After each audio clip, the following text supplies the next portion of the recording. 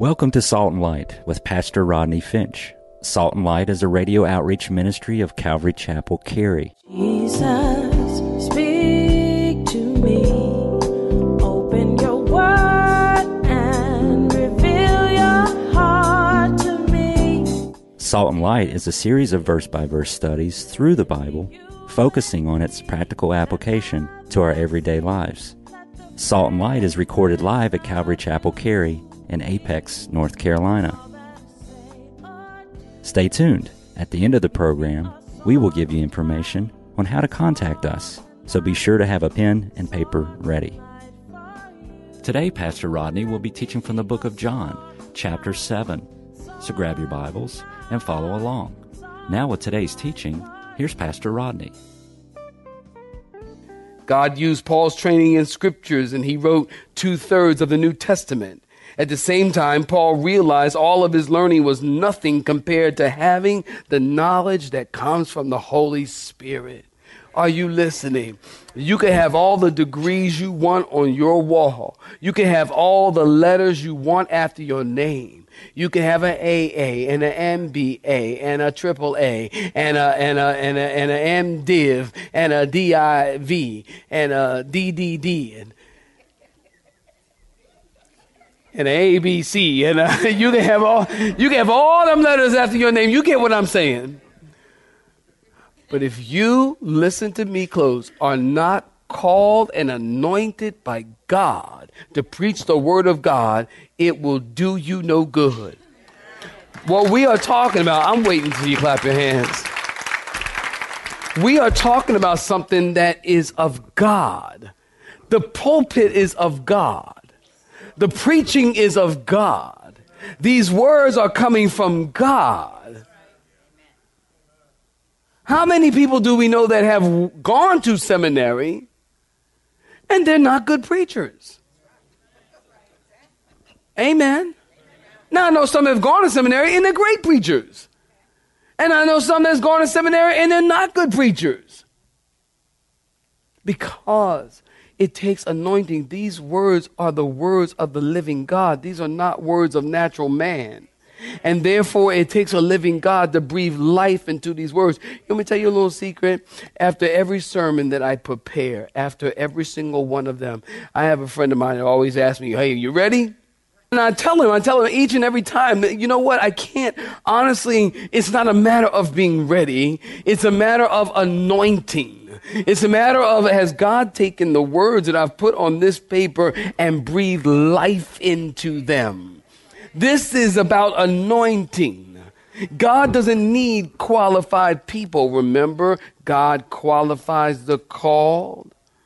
Am I right about it?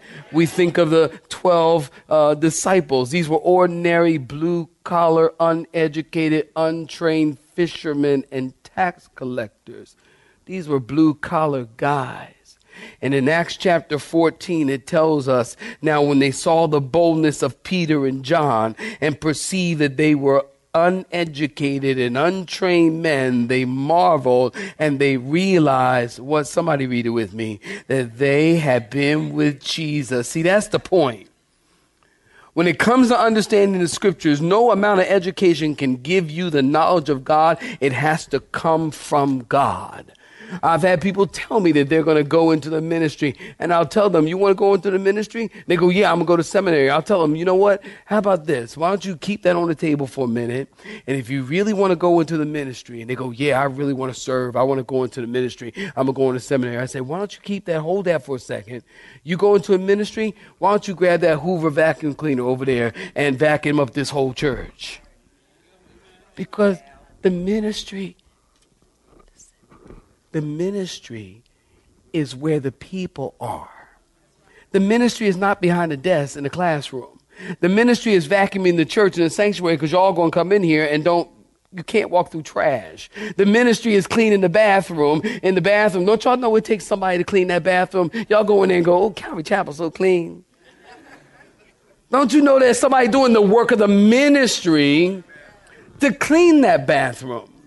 So the ministry is where the people are. You go to the place where the people are and need ministry. That's where you can find ministry.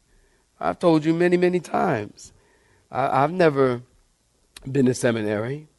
I barely got out of 12th grade.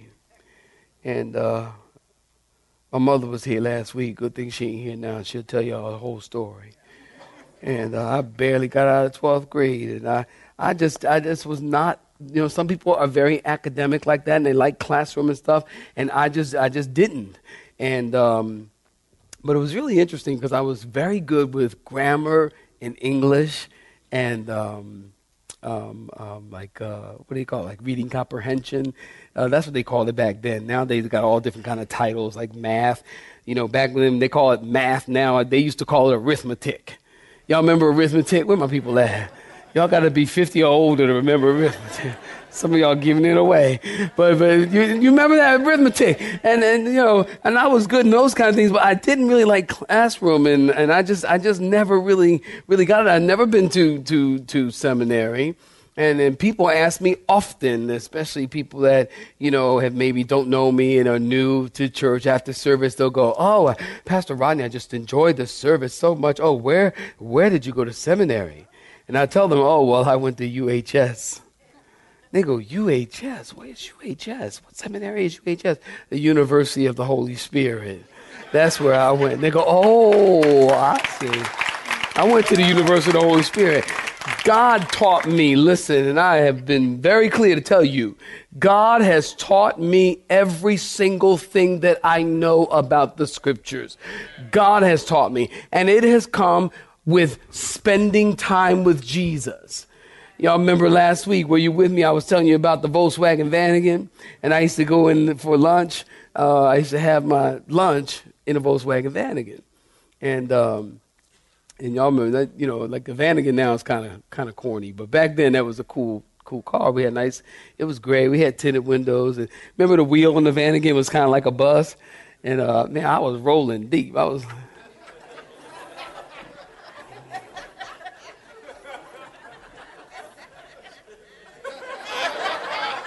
I was rolling. I thought my Vanagon was cool. I mean, back then, those Vanagons, y'all remember those Vanagons? They were kind of cool back then.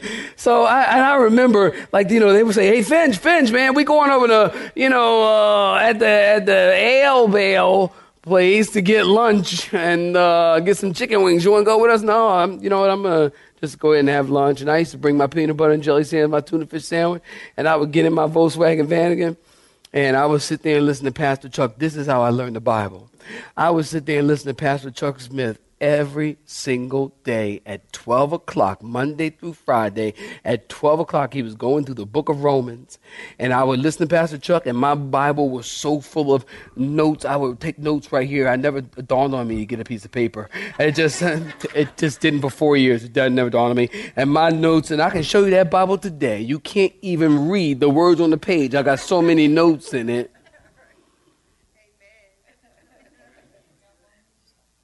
And I sat in there, and that was my classroom. And God taught me his word then. And then later on, I led a guy, you heard his name before, his name is Anthony Ruby. I led Anthony Ruby to the Lord at his house over a spaghetti dinner with him and his wife, me and my wife. And I felt like I need to, disciple him. So, by the way, side note, if you lead somebody to the Lord, it's your responsibility to disciple them. 4 people agree with that. That's shocking. So I felt like I needed to disciple him. So I used to listen to Chuck Smith, Pastor Chuck, at Tuesday at 12 o'clock. And then I would have my discipleship with Anthony on Thursdays at 12 o'clock. And I would basically tell him the very same thing I just learned from Pastor Chuck Smith. So I'd have Bible study with him, and he'd go, "You know what? You are so profound. You are so deep, so learned, so profound." I'd go, "Well,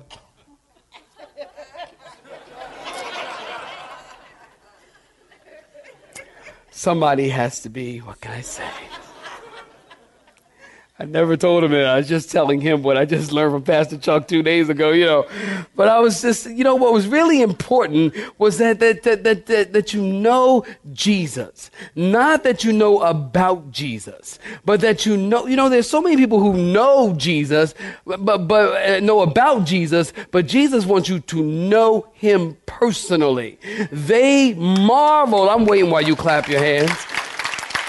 They marveled because they had spent time with Jesus. Listen, I heard this story. I got to read it to you. And God, give me grace. Look, listen to this story. At the University of Chicago Divinity School, each year, they have what is called Baptist Day. And Baptist Day is when all the Baptists are invited to school to raise money for the school. Well, everybody brings their lunch and they eat outside on the grass. Each year, they would invite some of the greatest minds to lecture. Well, this year they invited Dr. Paul Tillich. Dr. Tillich spoke 2.5 hours proving the resurrection of Jesus was false. Well, he quoted scholar after scholar and book after book, and he concluded that there was no such thing as the historical resurrection, that religious tradition of the church was groundless, emotional mumbo jumbo, because it was based on a relationship with a risen Jesus who, in fact, never rose from the dead, he said. And then he asked if there was any questions. Well, about 30 seconds, an old, dark-skinned preacher with a head of woolly white hair stood up in the back, and he said, "Dr. Tillage, I got one question." All eyes turned on him. He reached into his sack lunch and pulled out an apple and began eating it. "Dr. Tillage," crunch, munch. "My question is a simple question," crunch, munch. "Now, I didn't never read them books you talked about," crunch, munch. "And I can't recite those scriptures in the original Greek," crunch, munch. "And I don't know nothing about all them scholars," crunch, munch. And he finished his apple.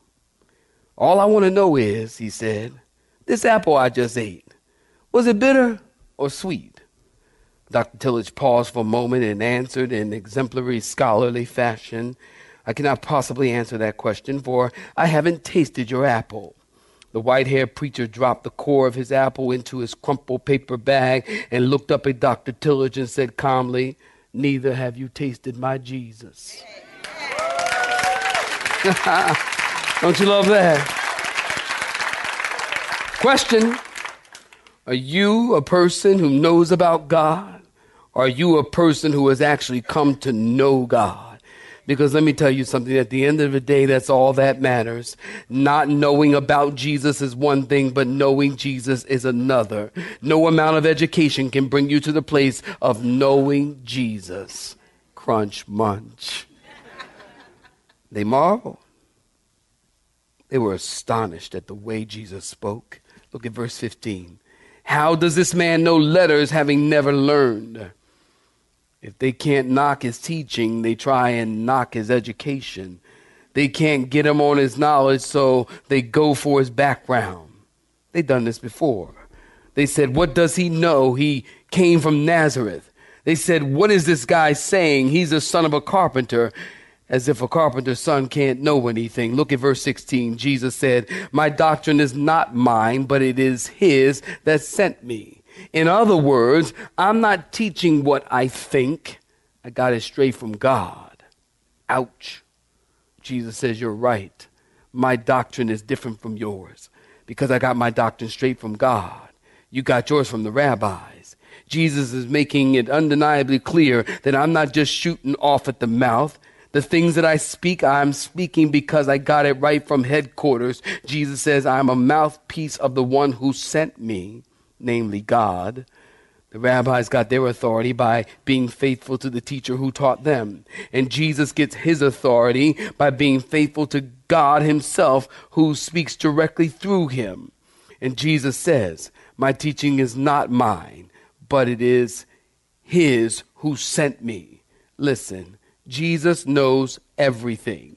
He knows the mind of God. Write it down. Isaiah 55, 8 through 9. "For my thoughts are not your thoughts, And my ways are not your ways, says the Lord. For as the heavens are higher than the earth, so are my ways higher than your ways, and my thoughts are higher than your thoughts. Jesus knew the very thoughts of God the Father. Listen, we don't have time. Promise me you'll look up these verses later. Chapter 5, verse 19. The Son can do nothing of himself but what he sees the Father. Chapter 6, verse 39. This is the will of the Father who sent me. Chapter 10, verse 15. As the Father knows me, even so I know the Father. Listen, the only way for Jesus to know the will of God and the mind of God, he would have to be God. And Jesus always has a complete consciousness of God's mind and action. And watch this. Not only does Jesus know the mind of God, but he knows the mind of man. Write it down. John 5:42. Jesus said, I know you, that you do not have the love of God in you. No wonder the officer said, no man ever spoke like this, John 7:46. Jesus' knowledge was so overwhelming, they knew it couldn't be human. Point number 2, you should believe that Jesus is the Christ and believe his claims because of his test. Look at verse 17. I had you read it with me, didn't I? If anyone wills to do his will, he shall know concerning the doctrine, whether it is from God or whether I speak on my own authority. Real simple. If anyone wants to do the will of God, he can. He can know of the doctrine if it's of God or is Jesus speaking of himself. In other words, Jesus is saying, if you think I'm shooting off my head, or if you're questioning, did I really get it from God? Here's the test. If you honestly, genuinely, really down in your heart are willing to do what God wants, you will know. How can someone know if Jesus' teaching is of God? According to this verse, if that person is willing to do his will, he will know whether a person is speaking from God or not. In other words, listen, write this down. The condition of knowing is willing. The condition of knowing is willing. I told you last week, Jesus never commits himself to unbelief. Say it with me. Jesus never commits himself to unbelief. I need everybody to say it with me. Jesus never commits himself to unbelief. Say it again. Jesus never commits himself to unbelief. Concerning unbelief, Jesus always confounds it and condemns it. He never yields to a hard, unwilling, faithless heart. There must always be an honest desire to know and to do his will. If you're willing to know, you will know. It's that simple. That's the test. And the reason people do not own up to the truth, listen, the reason people do not own up to the truth of what Jesus teaches is not the lack of sufficient evidence. It's their will. I'm going to say that again. The reason people do not own up to the truth of what Jesus teaches is not a lack of evidence. It's their will. We might say it's their hard heart. It's against God. The fundamental problem is not intellectual, it's moral. The problem isn't deficient resources, but deep rebellion against God. People can't see the truth because their will is insubordinate against the authority of God.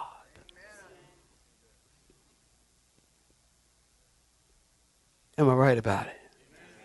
People can't see the truth because their will is insubordinate against the authority of God. If you want to know if Jesus is who he claimed to be, you come to him and you say, listen, I'm trying to help you.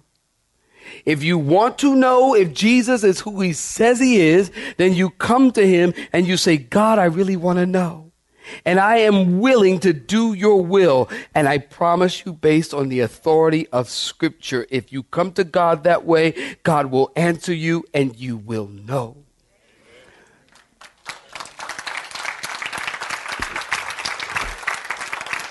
Write it down.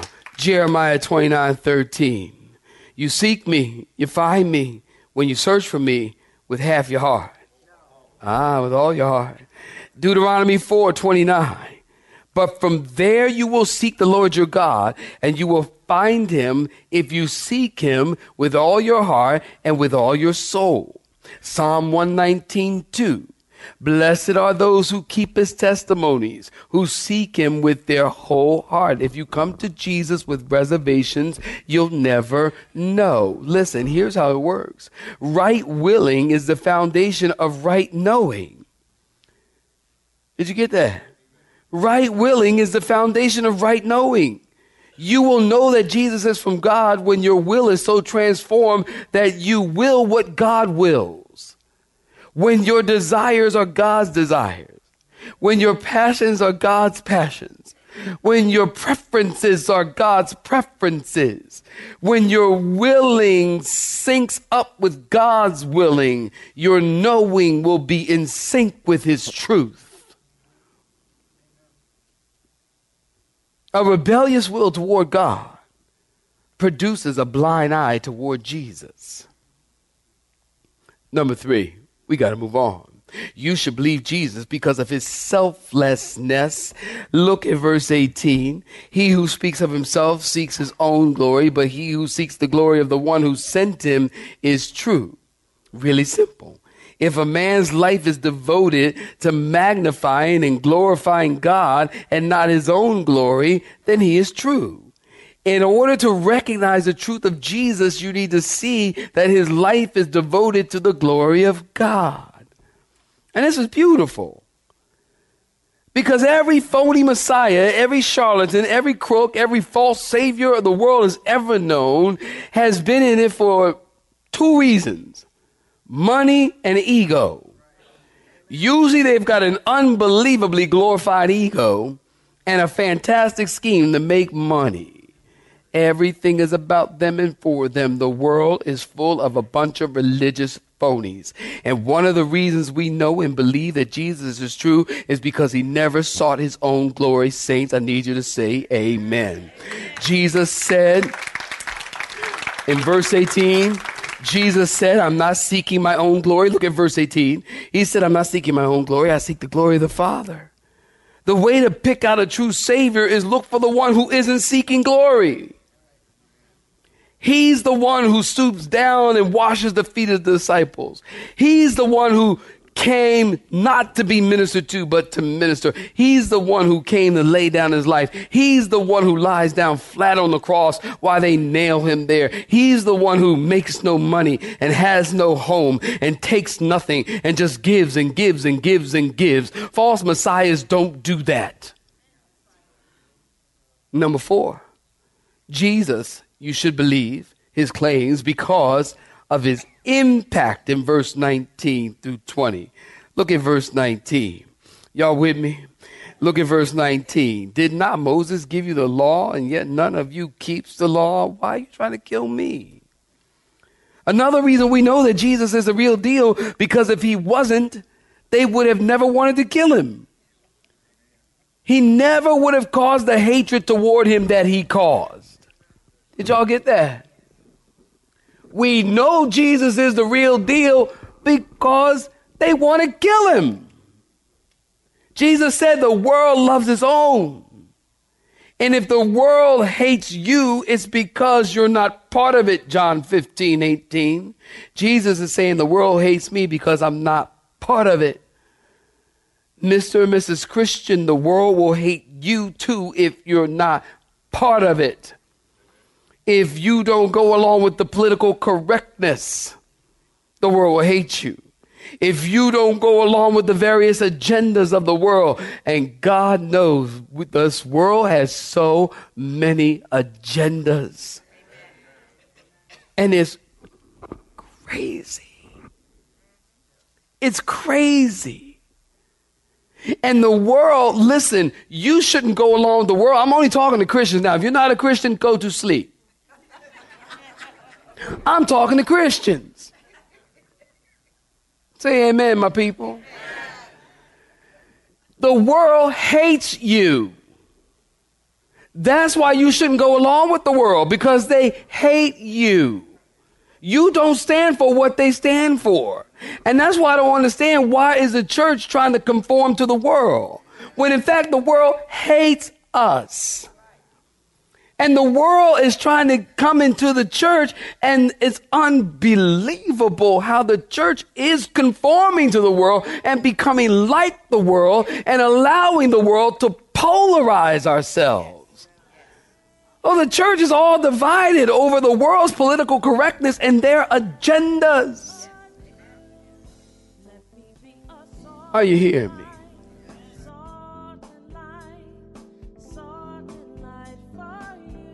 You have been listening to Salt and Light, a radio outreach ministry of Pastor Rodney Finch and Calvary Chapel, Cary, located in Apex, North Carolina. Join Pastor Rodney Monday through Friday at this same time.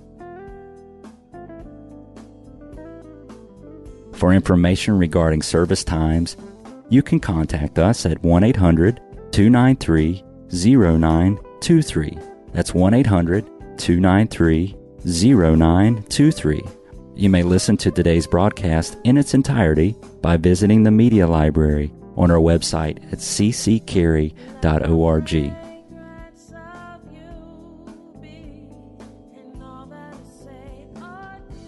We would like to thank you for tuning in to Salt and Light and pray that you have been blessed. Until next time, may you be salt and light.